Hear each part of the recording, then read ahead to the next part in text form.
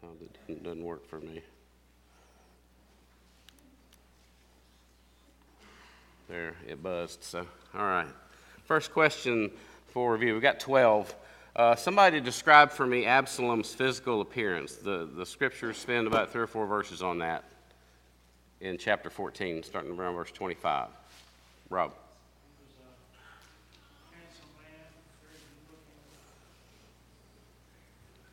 Yeah, he's described as the most handsome in all Israel. There's something else particular about him as well. Long hair, heavy hair. I think something in the range of 3 pounds. And I did want to mention that last class. I've encountered people before when I was studying with people, and they use that as some sort of an evidence that, well, the Bible can't be true because nobody can grow 3 pounds of hair in a year or whatever it is.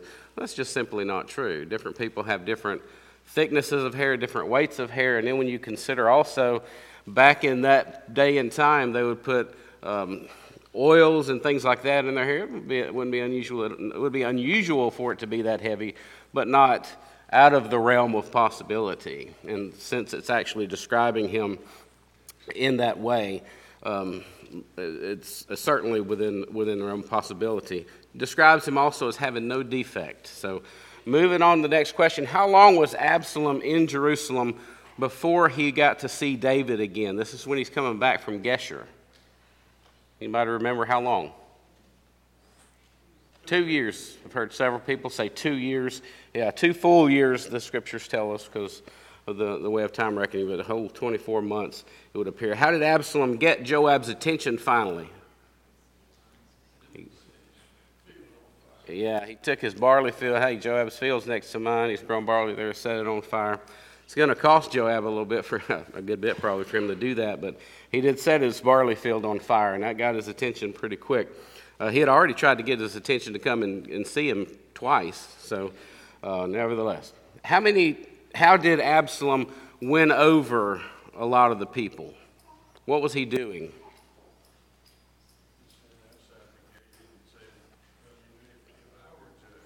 Yeah, he's pretty sly, wasn't he? He's got all these men to run before him and donkeys and all this kind of stuff, and he sits kind of on the road outside the gate, catches people as they come by, and basically says, you've got a case, it's pretty good, but this king's not going to give you satisfaction with that. He's going to drop the ball, and you're not going to get justice. Only if I were in charge, then there would be justice to be gotten.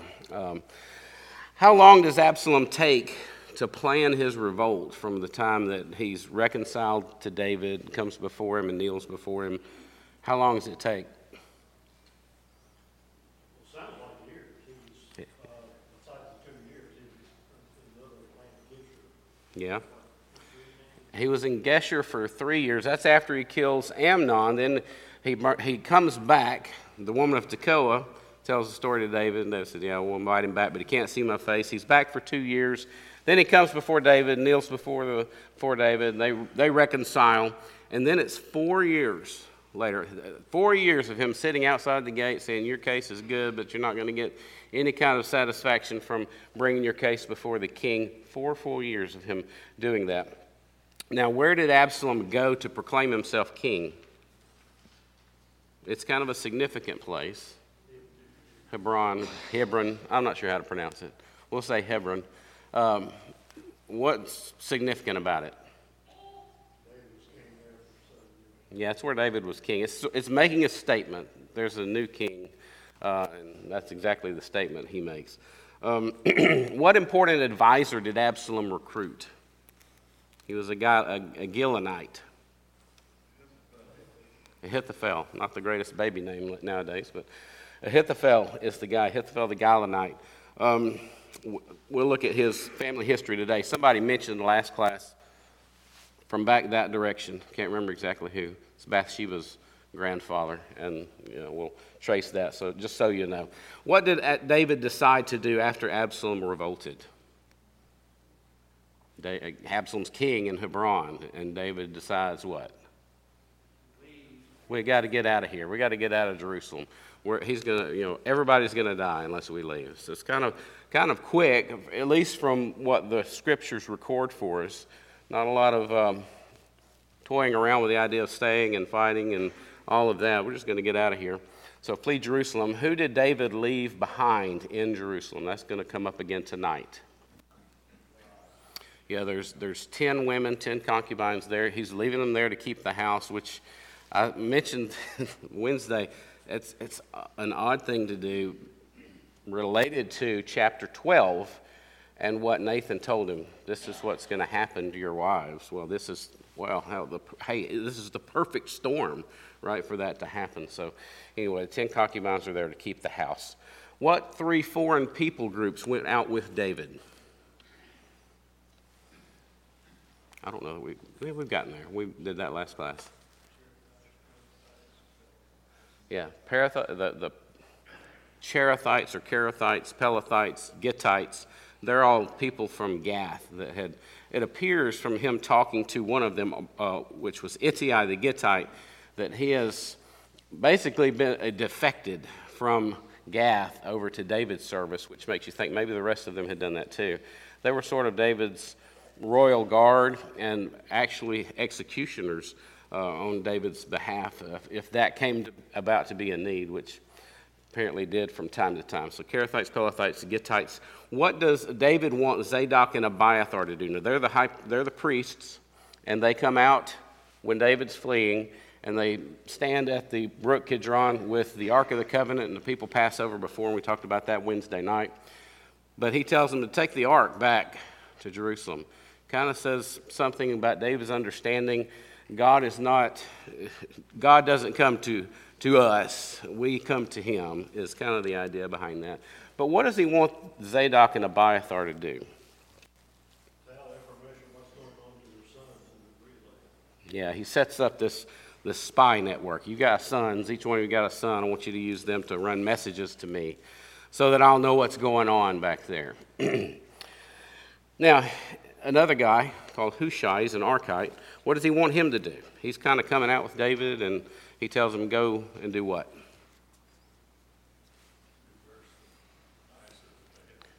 Yeah, I don't want you to come with me. I want you to be a spy back there. And Ahithophel, I want you to counter his advice. David's been told Ahithophel's with Absalom.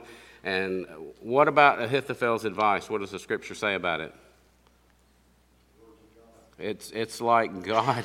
It's like God giving advice. The guy is just really good with what he tells people to do. It's going to work, but I want you to go back and I want you to try to be a counter to his advice. Try to make it worse, right, in some way or another. So just counter it. So that brings us up to chapter 16. That's chapter 14, verse 25, through the end of chapter 15. So we'll read a few verses as we get into the text. And we'll try to stay on target. First 4 verses here, it says, when David was a little past the top of the mountain, there was Ziba, the servant of Mephibosheth, who met him with a couple of saddled donkeys, and on them 200 loaves of bread, 100 clusters of raisins, 100 summer fruits, and a skin of wine. So, who is this guy? What has been his purpose up to this point? David's going to ask him about it. He took care of Right, and remind us who Mephibosheth is. Yeah, David had this, the soul of David was knit to the soul of Jonathan. That's when Saul was still alive. Jonathan and David died at the same time. They're at the end of 1 Samuel, the very beginning of 2 Samuel. He dies in battle along with Saul, and Mephibosheth is his son. So David feels an affinity for him. He appoints Ziba, a servant for him to do things for him because he is crippled in his feet. He can't get around very well and those types of things. So that's verse 1. Verse 2 says, and the king said to Ziba, what do you mean to do with these? Ziba said, the donkeys are for the king's household to ride on, the bread and the summer fruit for the young men to eat, and wine for those who are faint in the wilderness to drink. Then the king said, and where is your master's son? And Ziba said to the king, indeed, he is staying in Jerusalem, for he said, today the house of Israel will restore the kingdom of my father to me. So the king said to Ziba, here, all that belongs to Mephibosheth is yours. And Ziba said, I humbly bow before you, that I may find favor in your sight, O my lord the king. So he claims that Mephibosheth has deserted David. David showed him all this kindness. He's eating at David's table and all those things. And Ziba says Mephibosheth has this idea that the kingdom is going to be restored to my father, to Saul. Does that make any sense, really, for him to think that? I mean, it really doesn't. Saul doesn't have any descendants really left for the throne. There's some supporters, right? And then there's Mephibosheth. Mephibosheth's not taking anybody to task for this. He's not going out into battle. Who's the opposition? Somebody from David's house. So the only ones that's going to be in charge here at the end of the day are going to be either David or Absalom, and they're both of the house of David. So Mephibosheth saying this is kind of possibly a tell that Ziba's making some stuff up, and I don't know that he is. When you look at some of the things that happen here, Ziba here is given all of Mephibosheth's belongings. And so the question comes up, is Ziba telling the truth about Mephibosheth here, about what he did? Staying behind because of this. What does Mephibosheth say later? I know we haven't gotten that far yet. This is all the way forward into 2 Samuel chapter 19 and verse 24. So Ziba is given Mephibosheth's land. But later, if you look at chapter 19 and verse 24, and I don't mind skipping forward, we'll just go over it again.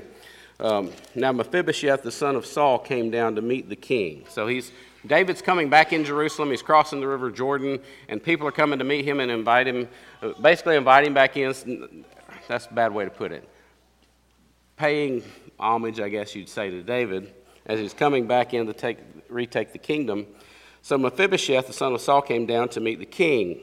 And he had not cared for his feet, nor trimmed his mustache, nor washed his clothes from the day the king departed until the day he returned in peace. So it was when he came to Jerusalem to meet the king. Now this is later. He comes and bows before the king at the river, and then sometime later when David's back in Jerusalem, Mephibosheth comes, and David wants to know, why didn't you go with me? What's going on here with all of this? So he answered, my lord, O king, my servant deceived me. For your servant said, I will saddle a donkey for myself, that I may ride on it and go to the king, because your servant is lame. And he has slandered your servant, my lord the king. But my lord the king is like the angel of God. Therefore do what is good in your eyes. For all my father's house were but dead men before my lord the king. Yet you set your servant among those who eat at your own table. Therefore what right have I still to cry out any more to the king? So the king said to him, why do you speak any more of your matters? I have said, you and Ziba divide the land. So what do you make of that response? It's always been kind of strange to me. It is, when we look at David's kingship, ever since he does what he did with Bathsheba, and goes into Bathsheba and kills Uriah and all this kind of stuff, we see him making judgments maybe up until the time when he says, let me be in the hands of God, and God will do to me what he wants to there at the end of 2 Samuel. But he seems to be short on making strong judgments. And here's another place. The truth is there somewhere. Either Ziba's right, and Mephibosheth is saying, hey, the king's going to come back to me, or Ziba has deserted Mephibosheth, and Mephibosheth wanted to be with David the whole time. But he doesn't even really seem to want to find the truth. He says, I've already spoken on the matter. You guys are dividing the land. It just seems odd. Does anybody have any thoughts on this that maybe I haven't thought far enough down the trail? Seems like possibly, when Nathan rebuked him and told him that the Lord said he'd raise up evil from his own house and take your wives before you, and all this will happen in daylight. Maybe he perhaps felt like was fighting against God. Perhaps he just resigned himself to some degree that it was all going to happen. Yeah, very well could be. Very well could be something along those lines. This thing between Mephibosheth and Ziba has always kind of bugged me a little bit about why he didn't seek a little further to give true justice that was there.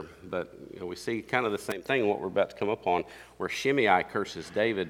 Shimei has sort of this encounter with David, and then there's this long period where that Shimei finally gets what he really deserves for cursing David. But it's not done until David's dead. He leaves it to somebody else to do it. So let's move on to Shimei. This starts up in verse 5. Verse 5. This is 2 Samuel chapter 16. And it goes through verse 14. So, now when King David came to Bahurim, there was a man from the family of the house of Saul whose name was Shimei, the son of Gera, coming from there. He came out, cursing continually as he came, and he threw stones at David and all the servants of the king, or of King David, and all the people, and all the mighty men were on his right hand and on his left. So this guy is really bold. Here's David escaping, going down. Everybody knows David's got these mighty men. It mentions them at the end of 2 Samuel. Not anybody to trifle with.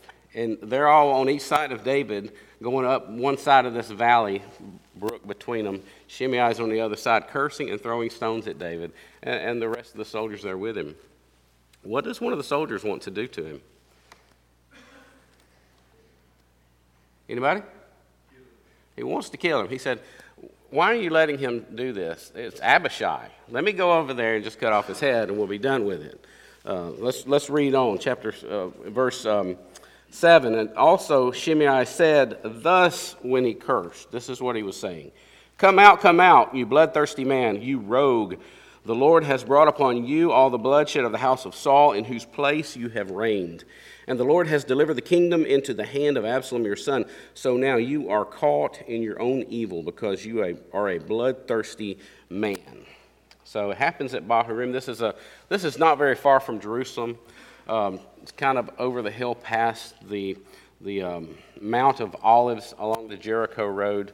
I do have a map here, and I don't know if I can. Well, you can see it. I've kind of blown it up so big it's hard not to see, which is kind of nice. But so here's Jerusalem right here. Here's Bahurim. We're not very far, but it's on this road that goes down to Gilgal and Jericho. So it's not too far that all this happens. Bahurim is going to come up again later.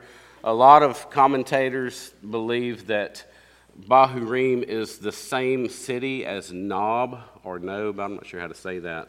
Anybody remember what happens at the city of Nob, N-O-B? Has to do with David, right? David fleeing Saul, and it goes down to the priests at Nob, and then there's a guy that comes there, Doeg the Edomite. Saul comes upon the priests, and David's already fled, and he's taken Goliath's armor and sword and all that kind of stuff. And Saul orders the priests executed, and a guy named Doeg the Edomite says, I'll do it. All these other men say, I'm not going to kill these priests. But this is likely where that happened, and so it has two names, or they're very close in conjunction with one another. All right, so Shimei cursing David. He accuses David of violence towards Saul's house. And was David guilty of violence towards Saul's house? That's a question, isn't it? No. He actually, multiple occasions, has the ability to outright kill Saul, and is encouraged by his men to do it. And he's like, who am I to lay my hand against the Lord's anointed king? And so he doesn't. He doesn't do that. They're killed in battle by Philistines, if memory serves me correctly. So he refused to lay a hand on Saul. Really, the person responsible for bloodshed against Saul's house was God, because that's who announced it was going to happen. And then he does it through the foreign enemy. So David behaved towards Saul's house in a very good way. Abishai, as I said, seeks permission to behead him. Verse 7, also, verse 8, sorry. The Lord has brought on you the blood. Let me catch up to where I'm supposed to be. Verse 9, sorry. Then Abishai, the son of Zeruiah, said to the king, why should this dead dog curse my lord the king? Please let me go over and take off his head. Now, what's David's reason for not letting him do that? If my own son is cursing me and coming against me, well, we'll just read it. I don't try to sugarcoat it or anything. He says, what have I to do with you, you sons of Zeruiah? So let him curse, because the Lord has said to him, curse David. Who then shall say, why have you done so? And David said to Abishai and all his servants, see how my son who came from my own body seeks my life. How much more now may this Benjamite? Let him alone and let him curse, for so the Lord has ordered him. It may be that the Lord will look on my affliction, and that the Lord may repay me with good for all his cursing this day. And as David and his men went along the road, Shimei went along the hillside opposite him and cursed as he went and threw stones and kicked up dust. Now the king and all the people who were with him became weary, so they refreshed themselves there. So nice place to refresh yourself where somebody's hurling insults and cursing and throwing rocks at you and things like that. So my own son's trying to kill me. We're not going to stop this guy from doing what he does.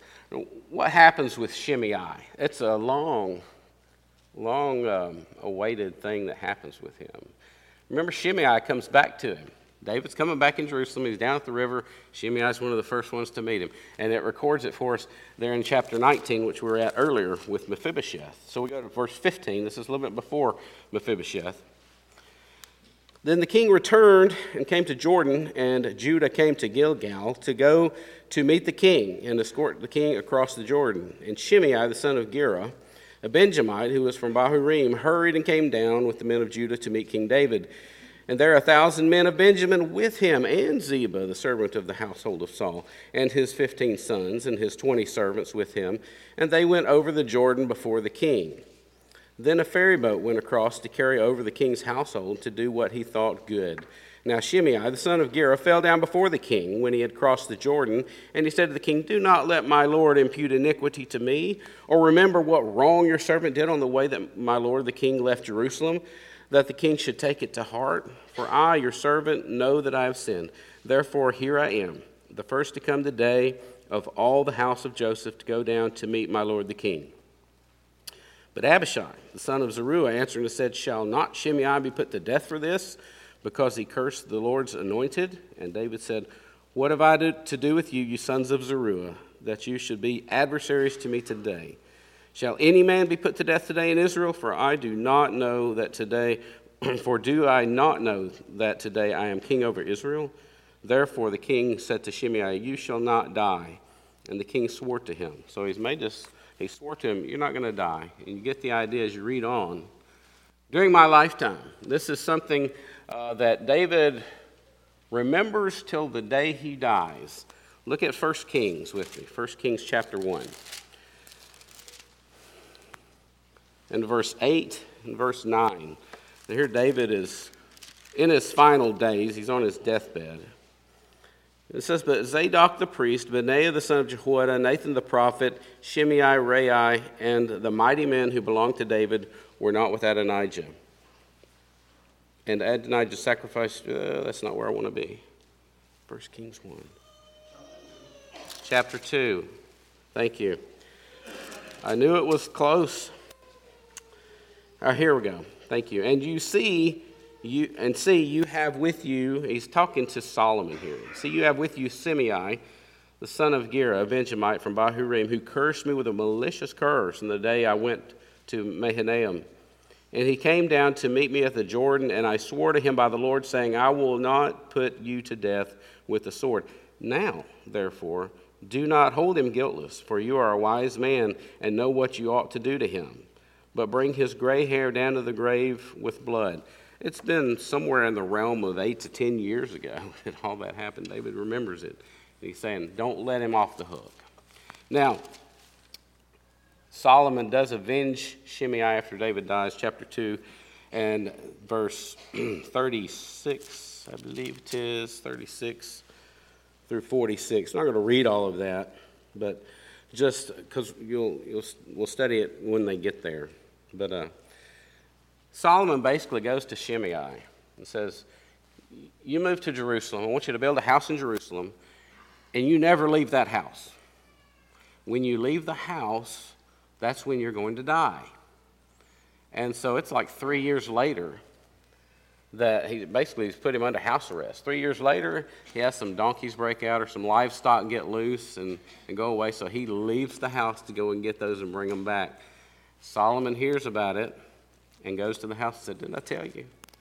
If you leave the house, you're going to die." And then he executes him, or has him executed there. So a long time coming with Shimei getting, having vengeance brought upon him, so to speak. So any thoughts on Shimei before we move on? A lot of stuff there with him. I'm sure there's a good sermon in there.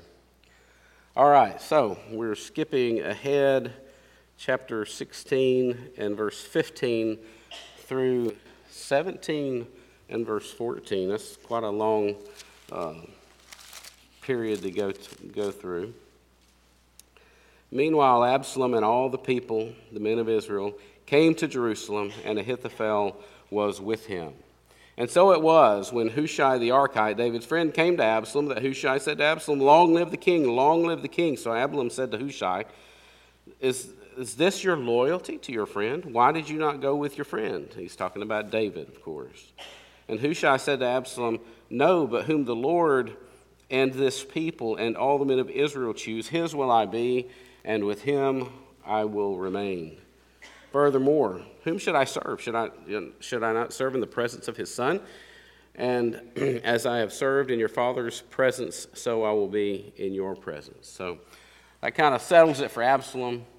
Hushai is now loyal to him. He believes him. Of course, we know that Hushai is there just to be a spy and to try to make things go worse for Absalom, a little bit better for David, and let David know what's going on. So Ahithophel then advises David in these next couple of verses here in verse 19. Let's see. Verse 19 or 20. Absalom said to Ahithophel, "Give advice as to what we should do." And Ahithophel said to Absalom, "Go into your father's concubines, whom he has left to keep the house, and all Israel will hear that you are abhorred by your father. But the hands of all who are with you will be strong." So they pitched a tent for Absalom on top of the house, and Absalom went into his father's concubines in the sight of all Israel. Now the advice of Ahithophel, which he gave in those days, was as if one inquired at the oracle of God. So was all the advice of Ahithophel, both with David and with Absalom. So his advice to David, this is the first part of it. This is to make yourself abhorrent to David. Also, this idea of if you take his wives or his concubines into your harem, you're assuming kingship. That's kind of what would happen later when Solomon becomes king, and Adonijah wants to take over that throne. And he says, "Just give me Abishag, the Shulamite." She was David's last wife, the one that just kept him warm. And that's a statement that I think I am the rightful king. I'm going to have the former king's wives. The way these ladies were treated is just shameful and an awful thing. It's really a study unto itself. We go back to what started this whole thing with Amnon and Tamar. You got Tamar living in her brother's house for the rest of her days, just taken out of life. And these 10 women, that's going to happen to them as well. When David comes back into Jerusalem, he's going to keep them in his house, but he's not going to know them anymore, so to speak. So just a terrible situation that they are put in. Moving on, Hushai counters Ahithophel's advice. We haven't gotten to all of Ahithophel's advice yet. That's just the first part that ends chapter 16. For chapter 17, he goes on to give advice about actually killing David. Now, I want us to notice the very personal way that he says that he wants to do all of this. He wants to take 12,000 men right now. Now, there's our first question. Who wants to take 12,000 men? Ahithophel. He wants to be in charge of it. Let me take 12,000 men and go get them. Let's listen to this. Moreover, Ahithophel said to Absalom, "Let me choose 12,000 men, and I will arise and pursue David tonight. I will come upon him while he is weary and weak and make him afraid. And all the people who are with him will flee, and I will strike only the king. Then I will bring back all the people to you. When all return except the man whom you seek, all the people will be at peace." And the saying pleased Absalom and all the elders of Israel. Notice how personal that is. This is an advisor. He's not one of David's mighty men. His son is one of David's mighty men. It's mentioned at the end of this book of 2 Samuel. But somebody mentioned that he is, last class, that he is the grandfather of Bathsheba. His son was Elah. That was one of David's mighty men. Elah's daughter was Bathsheba, who married Uriah the Hittite, another one of his mighty men. David has kind of bungled that situation and messed her life up somewhat, a good bit, you might say. And so he has this axe to grind with David for how he handled that. We don't know what his relationship was like with Uriah, but you kind of get the idea of this personal want for vengeance against David, that he really hated David for what he had done to Uriah and Bathsheba and their family. So anybody have any thoughts on that before we move on quickly? All right. So that seems like the best advice. We're not going to give him time. He's weary. He's on the way out. Give me 12,000 men. I'll go, and I'll just, it's going to be so smooth, Ahithophel says, I'll just kill the king, and I'll bring everybody back. There will be virtually no losses here. So Hushai's got his work cut out for him because everybody likes that. They like it easy. Verse 6, or verse 5. Then Absalom said, now call Hushai the Archite also, and let us hear what he says too. And when Hushai came to Absalom, Absalom spoke to him, saying, Ahithophel has spoken in this manner. So shall we do as he says? If not, speak up. So Hushai said to Absalom, the advice that Ahithophel has given is not good at this time. For, said Hushai, you know your father and his men, that they are mighty men, and they are enraged in their minds. Like a bear is robbed of her cubs in the field, your father is a man of war. He's not going to camp with the people. He's got all kind of stuff that he's saying here. You don't want to go on them right now. They're angry. They're ready for a fight. They're waiting on you to come. And if you go up on them and the mighty men, you're going to lose. Then all your men are going to flee. And even if you do go and have some success, David's not with the people. He's not sleeping with them. He's off in some cave somewhere. He's hiding. And then you're going to lose because of that. You're never going to find him. So here's what you do. What does he tell him? Muster the entire army. Not just 12,000, the whole army.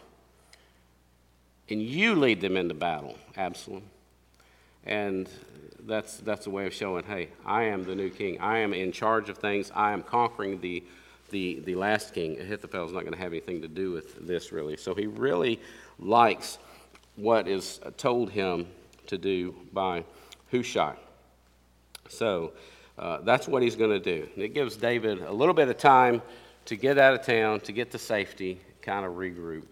And that's what Hushai thought was the best thing to do. Hushai gives really the worst advice, it seems, to Absalom at the time, and Absalom just takes it on. He likes maybe the idea of himself being in charge and leading this charge of the army against David and just routing everybody that's in his corner more than he does just David dying, which is what Ahithophel says. So, but we got to remember, what does it say to us about why Hushai's advice is taken?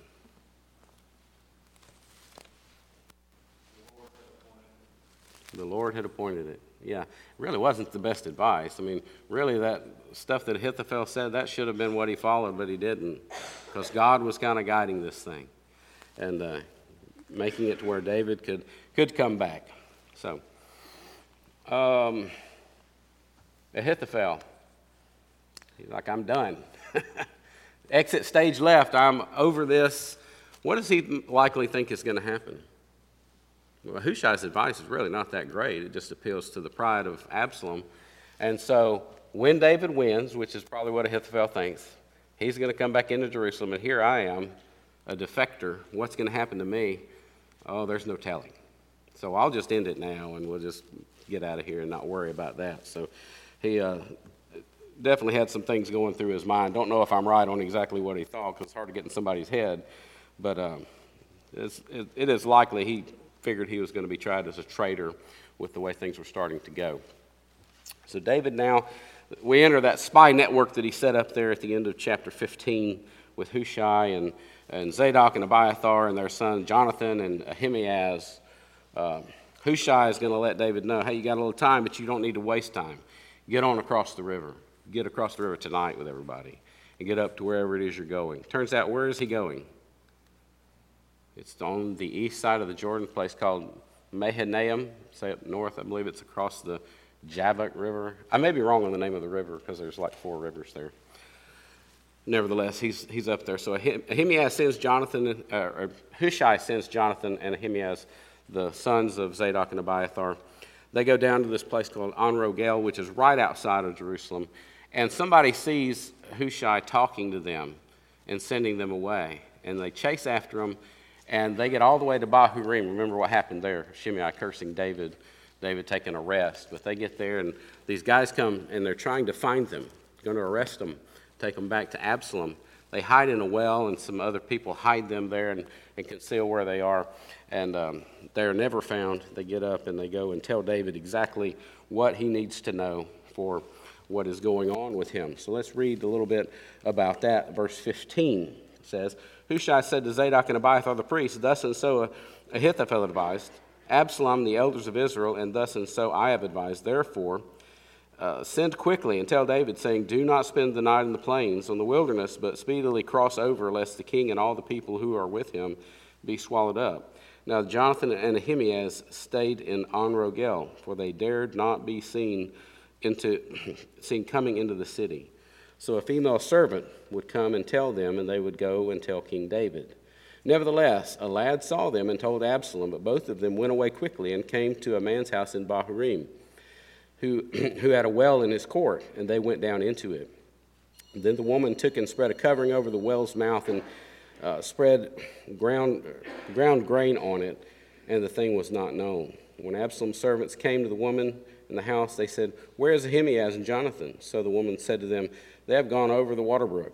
And when they had searched and could not find them, they returned to Jerusalem. Now it came to pass after they had departed that they came out of the well and went and told King David, and said to David, arise and cross over the water quickly, for thus has Ahithophel advised against you. So David and all the people who were with him arose and crossed over the Jordan. By morning not one of them was left who had not gone over the Jordan. And that verse 23 is where Ahithophel kills himself, which we've already talked about. And then verse 24 through 29, David comes into Mahanaim, and it tells us some things about what happened there. That Amasa is placed over Absalom's army. Now he's related to David. Of course, Absalom's related to David. Anybody remember how they're all related? We see David using this statement several times when he talks to Joab or Abishai, when Abishai said, let me go over and take his head off. What am I to do with you, you sons of Zeruiah? Now, who is Zeruiah? It is his sister. He's got this family tree. We're talking about David's family tree on different places, about his brothers and that kind of thing. So here's Jesse, David's father. He had a sister named Zeruiah, and they also had another sister named Abigail. I take it that Abigail and Zeruiah were full sisters. Could be that they're all fully related with the same mother and same father. I'm not really sure. But Zeruiah has Asahel. He died back in the first, when David was coming and going against the remnants of Saul's house. Now we know Abishai, he wants to take everybody's head off. And then Joab is just this schemer we talked about last time. Well, the other sister, Abigail, has a son named Amasa, and he is put over Absalom's army. So he's David's nephew, Abishai, and Joab's cousins. So that talks about that. And you find that information, if you want to see that real quick, in 1 Chronicles chapter 2. Turn there with me. We'll read that because we're just about out of time. Verses 10. 1 Chronicles 2, and in verse 10, it's a genealogy. Ram begot Aminadab, and Aminadab begot Nahshon, leader of the children of Judah. Nahshon begot Salma. Salma begot Boaz. Boaz begot Obed, and Obed begot Jesse. Jesse begot Eliab, his firstborn. Abinadab the second. Shimea the third. Nathaniel the fourth. Radai the fifth. Ozem the sixth. And David the seventh. Now their sisters were Zeruiah and Abigail, and the sons of Zeruiah were Abishai, Joab, and Asahel. 3. Abigail bore Amasa, and the father of Amasa was Jether, the Ishmaelite. So that is the family tree there. Thank you for your attention, and as I said, Wednesday night Brent will be teaching the class, so thank you very much.